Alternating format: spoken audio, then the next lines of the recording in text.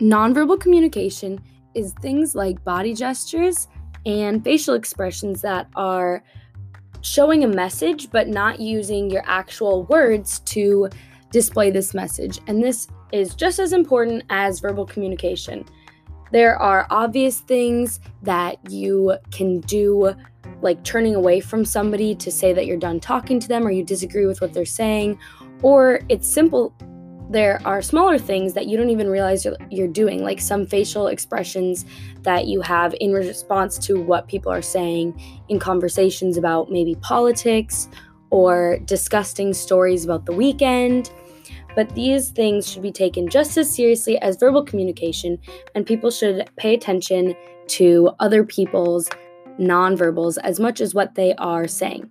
It is harder in this day and age because most of our communication is done over the phone or texting, so you cannot see these nonverbal communications, like if their arms are crossed or if they're leaning back or the faces that they are making.